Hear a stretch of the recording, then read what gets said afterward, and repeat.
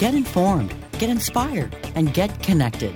CannabisRadio.com presents NCIA's Cannabis Industry Voice. The National Cannabis Industry Association is the only national trade organization representing the businesses of the legal cannabis industry. NCIA's Cannabis Industry Voice covers a range of topics, including the rapidly evolving political and policy changes that affect our industry, news and events of importance to cannabis professionals, and features on companies, individuals, and campaigns at the cutting edge of the cannabis industry. NCIA's Cannabis Industry Voice begins now. Hello, thanks for tuning in to another episode of NCIA's Cannabis Industry Voice on Cannabis Radio. I'm your host, Bethany Moore, the Deputy Director of Communications at the National Cannabis Industry Association. Today, my guests are two members from our Banking and Financial Services Committee. First is Sumit Mehta. He is a cannabis strategist and an internationally recognized speaker, as well as the author of Mazakali Green Paper, an authoritative voice on deep industry trends in its sixth year of publication with over 70,000 readers.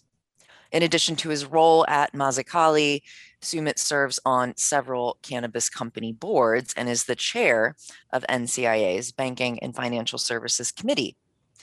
My second guest is Cliff Watmore, who's the president of MAB Investments and Evolve Capital Partners, where he applies the rules of behavioral finance and economics to develop novel investment strategies and wealth governance solutions. Cliff started early stage investing in biotechs and CPG companies before focusing on the cannabis space in 2014. He submitted studies on private companies' valuations using behavioral pricing models. He also has several successful exits, over $500 million, that's a lot of zeros, and taking companies to the public markets. Also has a strong background in food science, including launching a nutraceutical matcha plus a sports beverage, and is a member of the Institute of Food Technology and Research Chefs Association. And as I mentioned, both are members of NCIA's Banking and Finance Committee. So thanks to you both for joining me today and being on the show. Let's jump right in and get to know you both a little bit better, in addition to the bios that I read, to learn more about your background and experience before moving into the cannabis space. Sumit, would you like to begin? Sure thing, Bethany. Thanks for having me on. Delighted to be here. My background is entirely in finance. I spent 20 years on Wall Street prior to joining the industry full-time, starting my career at Merrill Lynch in 1996, leaving JP Morgan in 2016. In that time frame, did a number of different things in finance, including running and managing investment portfolios, managing institutional relationships, managing personal accounts, and designing portfolios for investment with deep industry analysis. I left JP Morgan in 2016 and haven't looked back since. Sounds like quite a story. I know the Wall Street world is very high impact as well, which probably set you up well for the cannabis industry.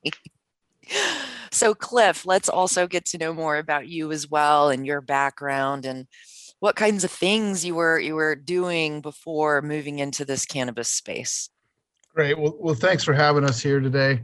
Before cannabis, I was running MAB Investments. It's a small family office down here in Sarasota, Florida, and we run a fairly vanilla portfolio. And 2014, we had a ballot initiative here in Florida trying to get cannabis on in the Constitution.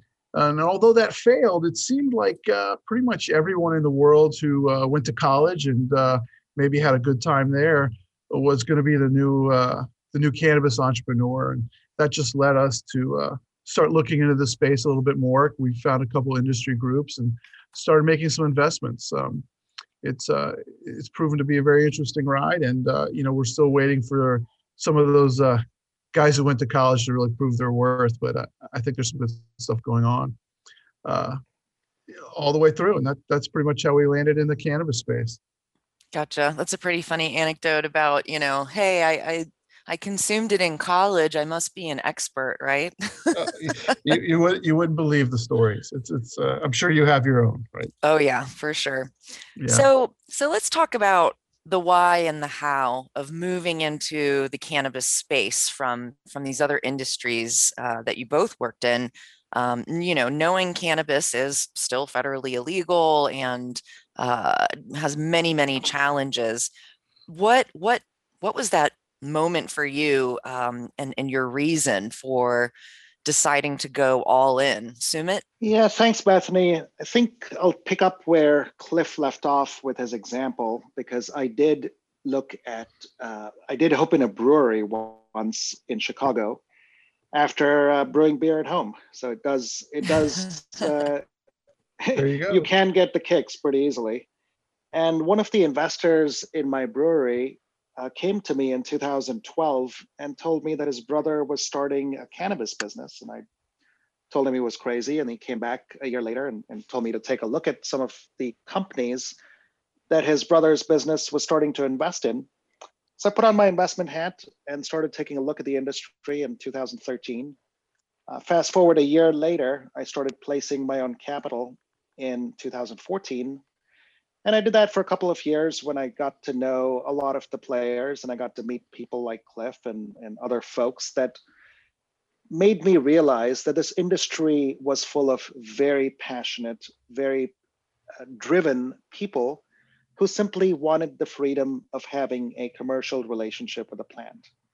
And that realization in 2016 turned into somewhat of an epiphany when I also realized that it wasn't enough for me to just put my capital into the industry.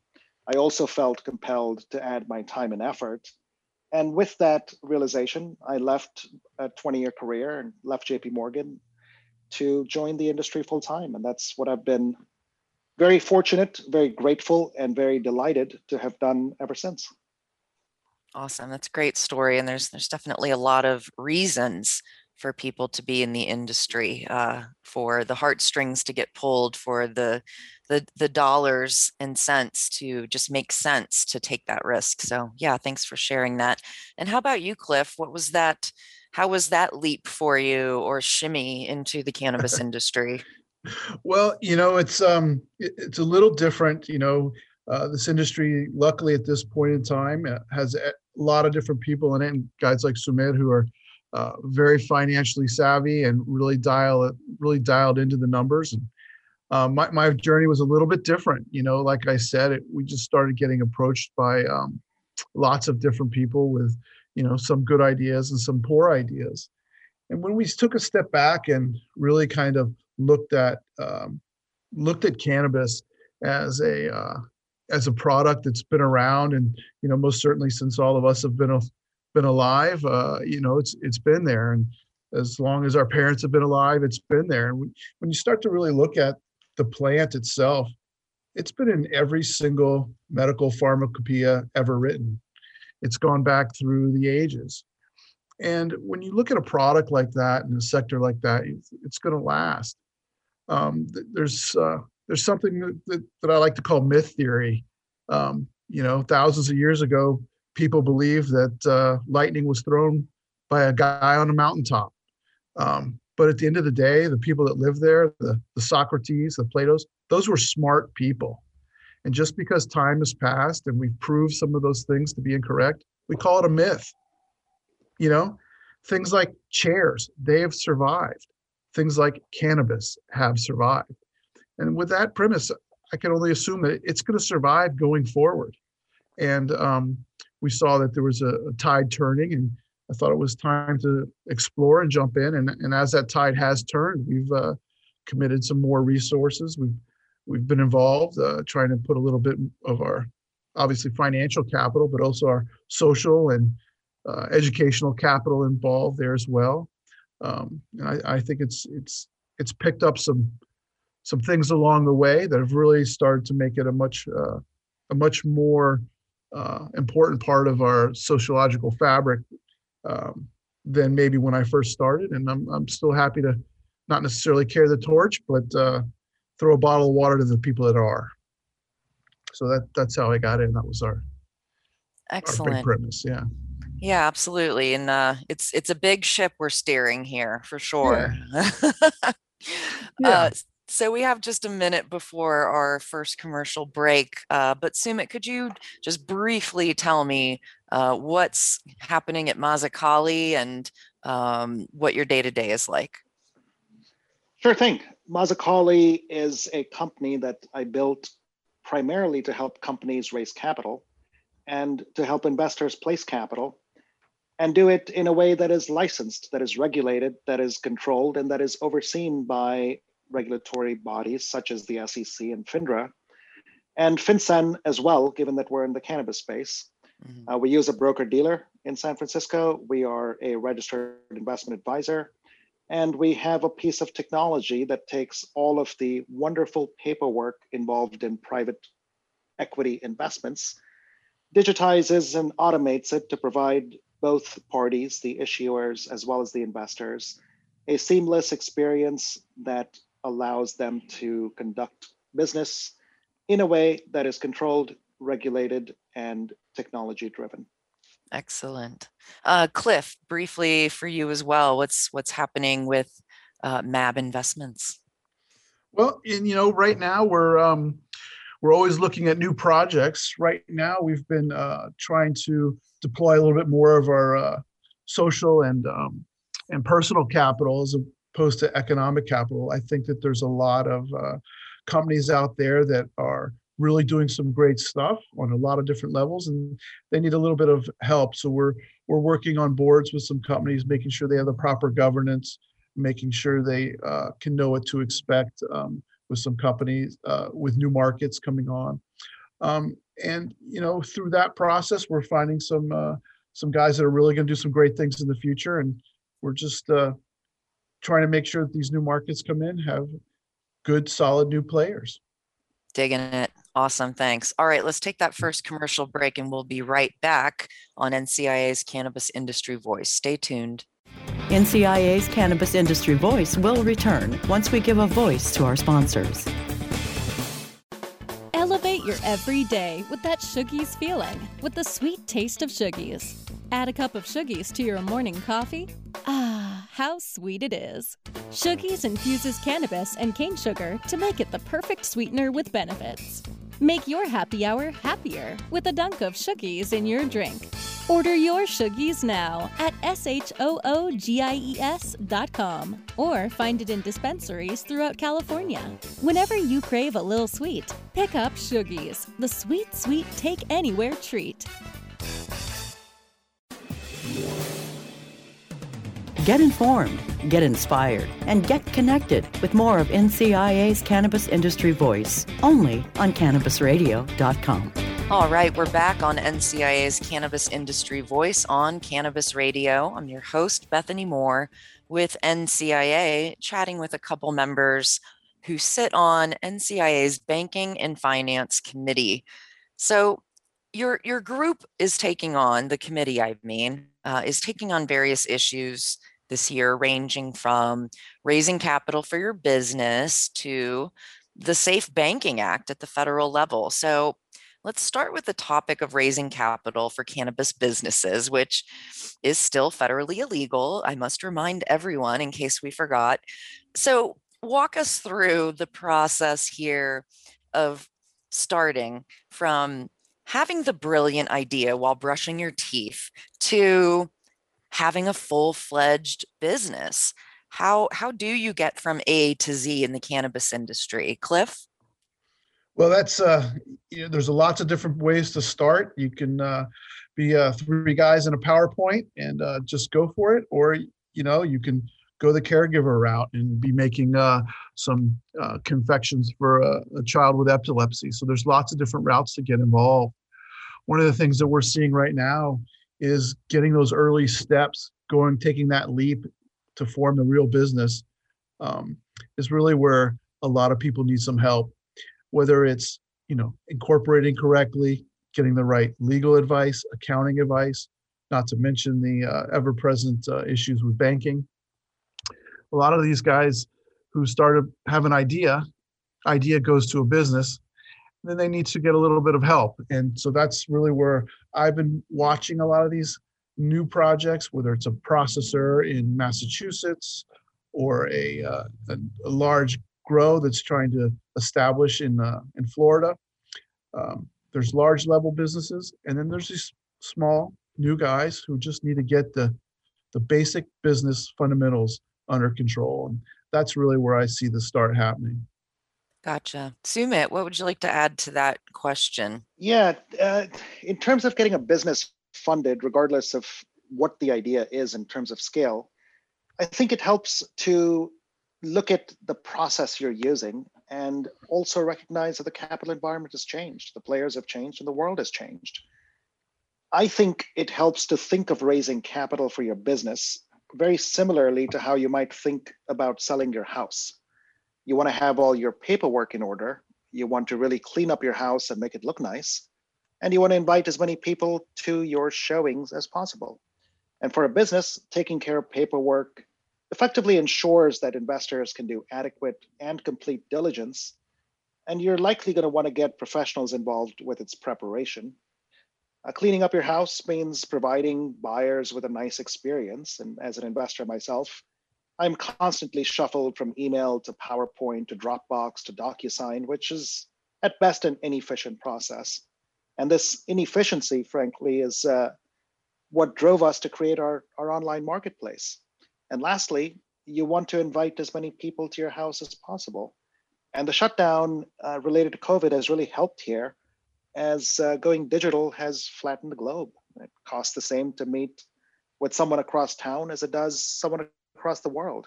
So our advice to companies is to clean up your paperwork, make it institutional quality, provide investors with a seamless experience, and look at your total addressable investor market as the world in addition to your current social circle.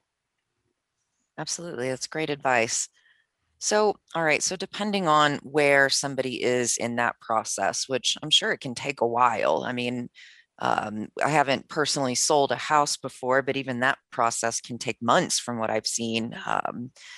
So whether you're at the brushing your teeth with the brilliant idea phase, or you're further along in the process where maybe your flagship store has opened and now you want to expand and open 5 more locations.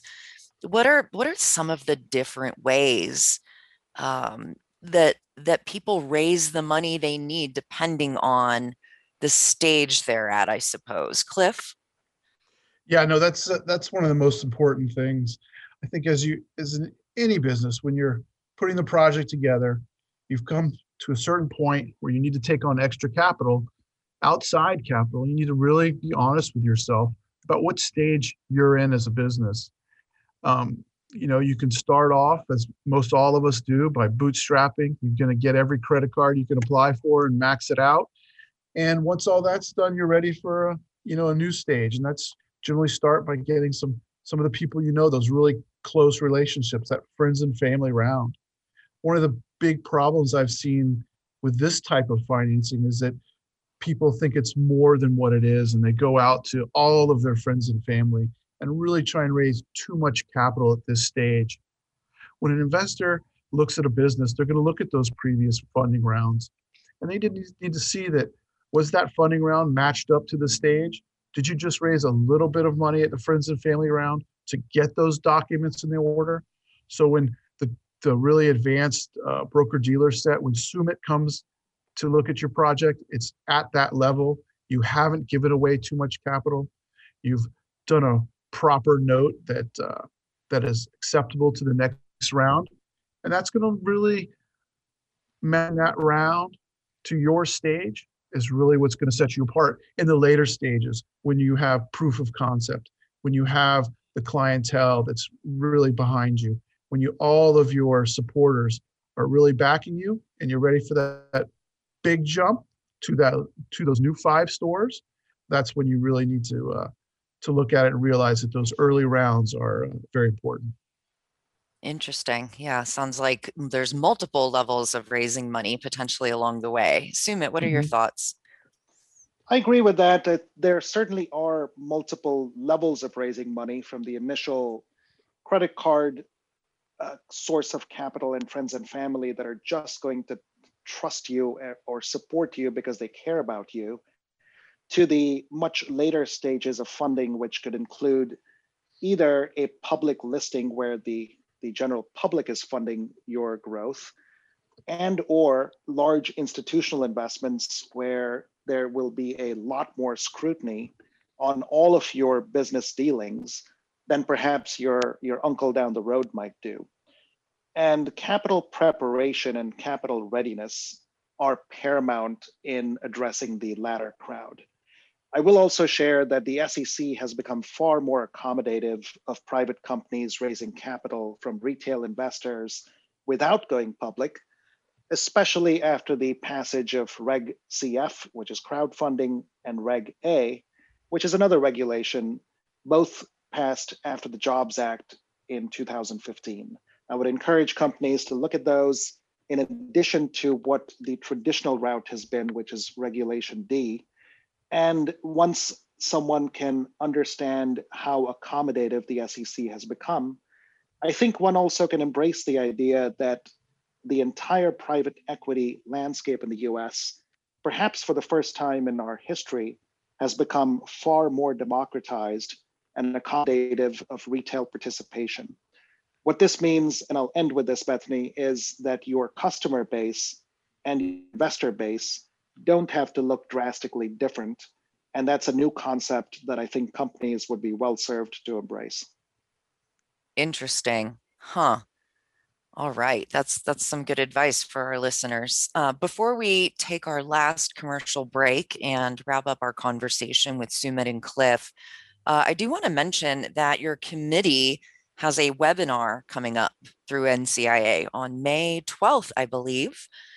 So people can register now for that. The name of the webinar is "Are You Ready for the New Wave of Cannabis Capital?" And it sounds like you might be touching on some of those topics in that webinar.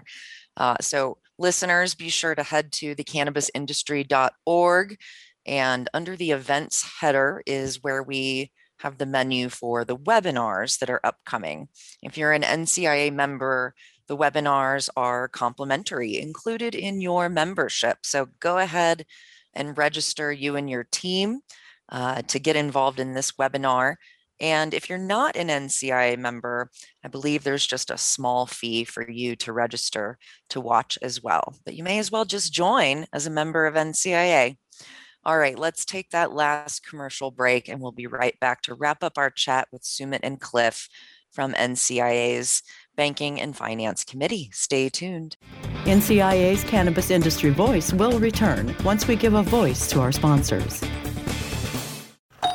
Hey, take a look at this. They're selling smart pots. They have pot that can make you smart? Where is it? Not that kind of pot. Smart pots are the best aeration container to grow your plants. Check this out. This is the original fabric container for faster producing, healthier plants. They're made with a superior fabric that delivers high yields. Plus, smart pots are reusable and sustainable, so you can use them over and over again, no matter if you use them indoor or outdoor. That's very smart, but how good are they for the environment? Smart pots are BPA-free and lead-free, so you'll always be able to ensure a pure, clean grow, and they're 100% made in the U.S. Over 28 million smart pots have already been sold, so it seems like a smart investment. Look for smart pots in close to 2,000 garden centers throughout North America and ask for the original fabric container. Find a store near you or order yours online at smartpots.com.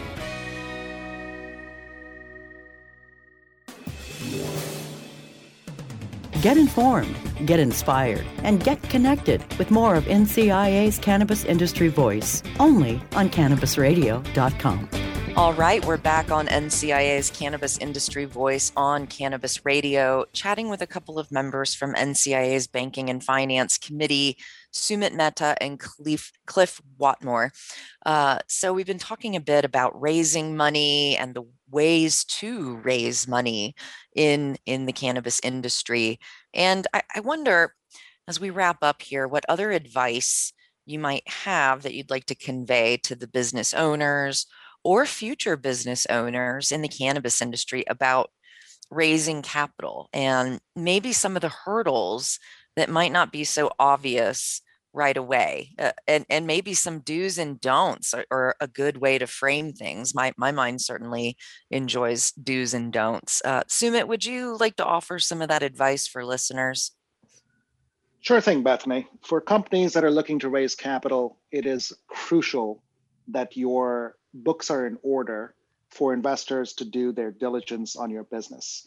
This is one of the things that we see very often, far too often for comfort in the industry, is that companies are simply not prepared with the documentation that they need at a minimum for investors to make decisions that might work in the company's favor.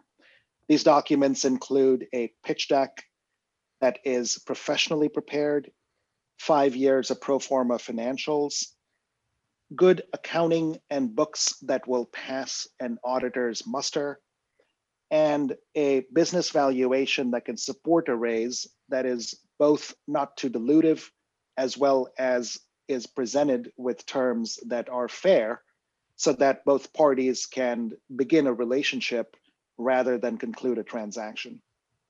There are, of course, now with digital marketing, other things that we have found that help tremendously.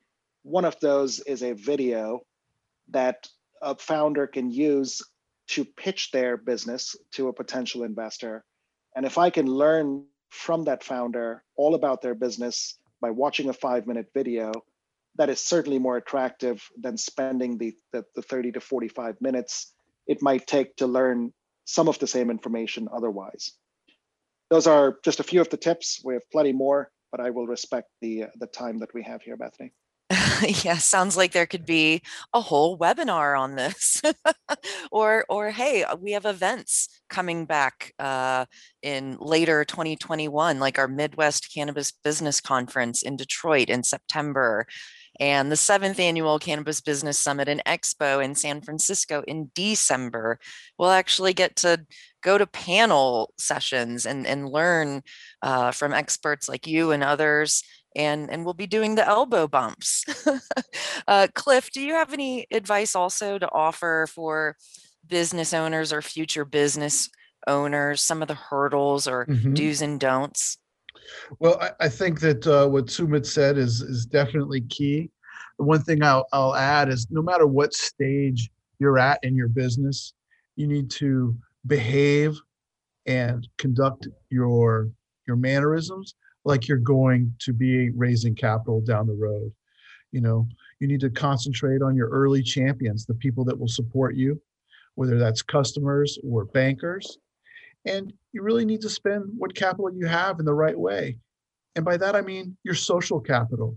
Make sure that when it's time to do a proper, fully decked, fully financial, fully valued fundraising, that you have not made a behavioral faux pas 6 months earlier that's going to push certain people away.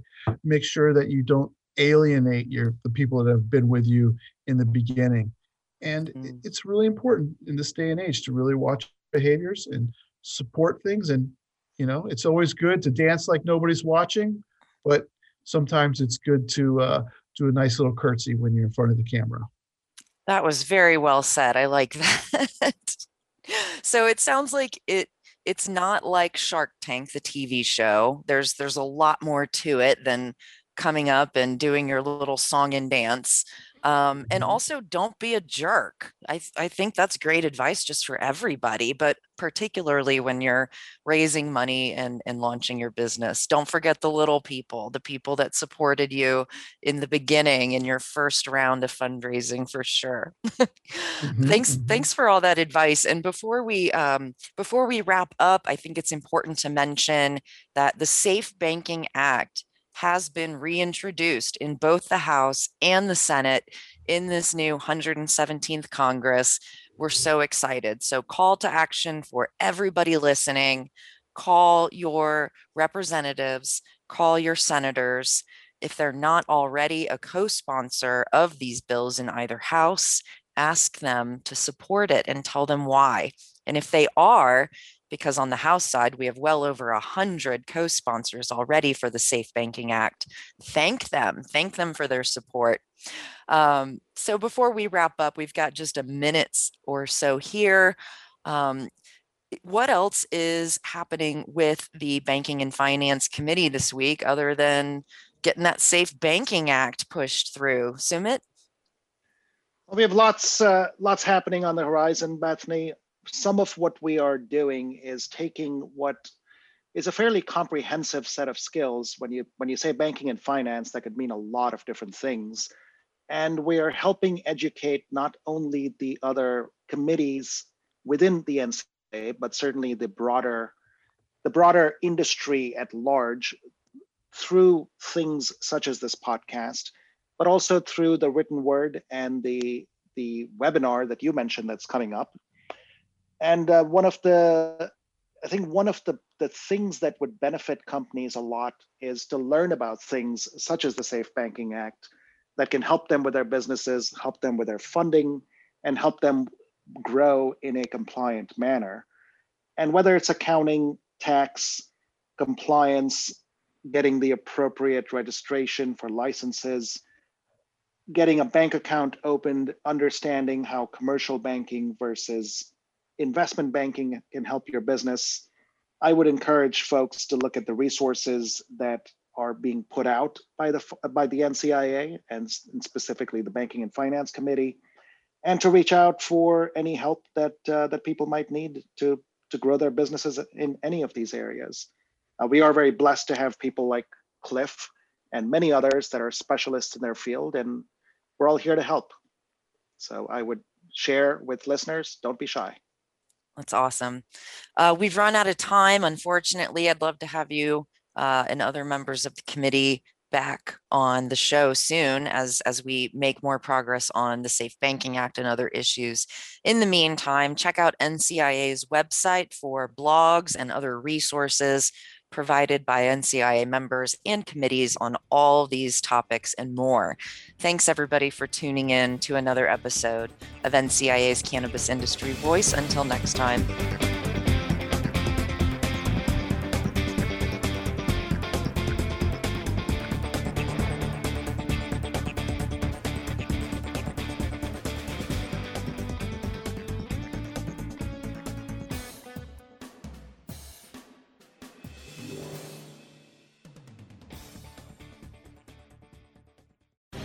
The opinions expressed on this CannabisRadio.com program are those of the guests and hosts and do not necessarily reflect those of the staff and management of CannabisRadio.com. Any rebroadcast, republication, or retransmission of this program without proper consent is prohibited.